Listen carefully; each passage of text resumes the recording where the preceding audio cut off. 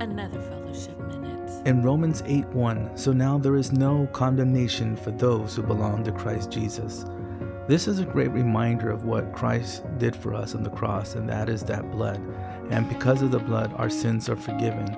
So all the sins from our past, the present, and the future are all wiped away because we accepted Lord as our Savior and also asked God to forgive us from all our sins. And because what He did on the cross, that eliminated all that. So God doesn't look upon us of all the sinful nature and the sinful lives that we had. He looks at us as love and forgiving, and there is no condemnation anymore for any time we fall, or sometimes we just struggle, we just mislead the path or just miss the mark, as we call it, as the sin.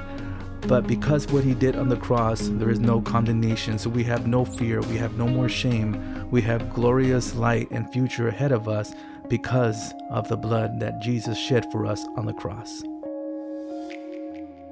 Fellowship Minute is provided by Fellowship.fm and Angel Broadcasting Network.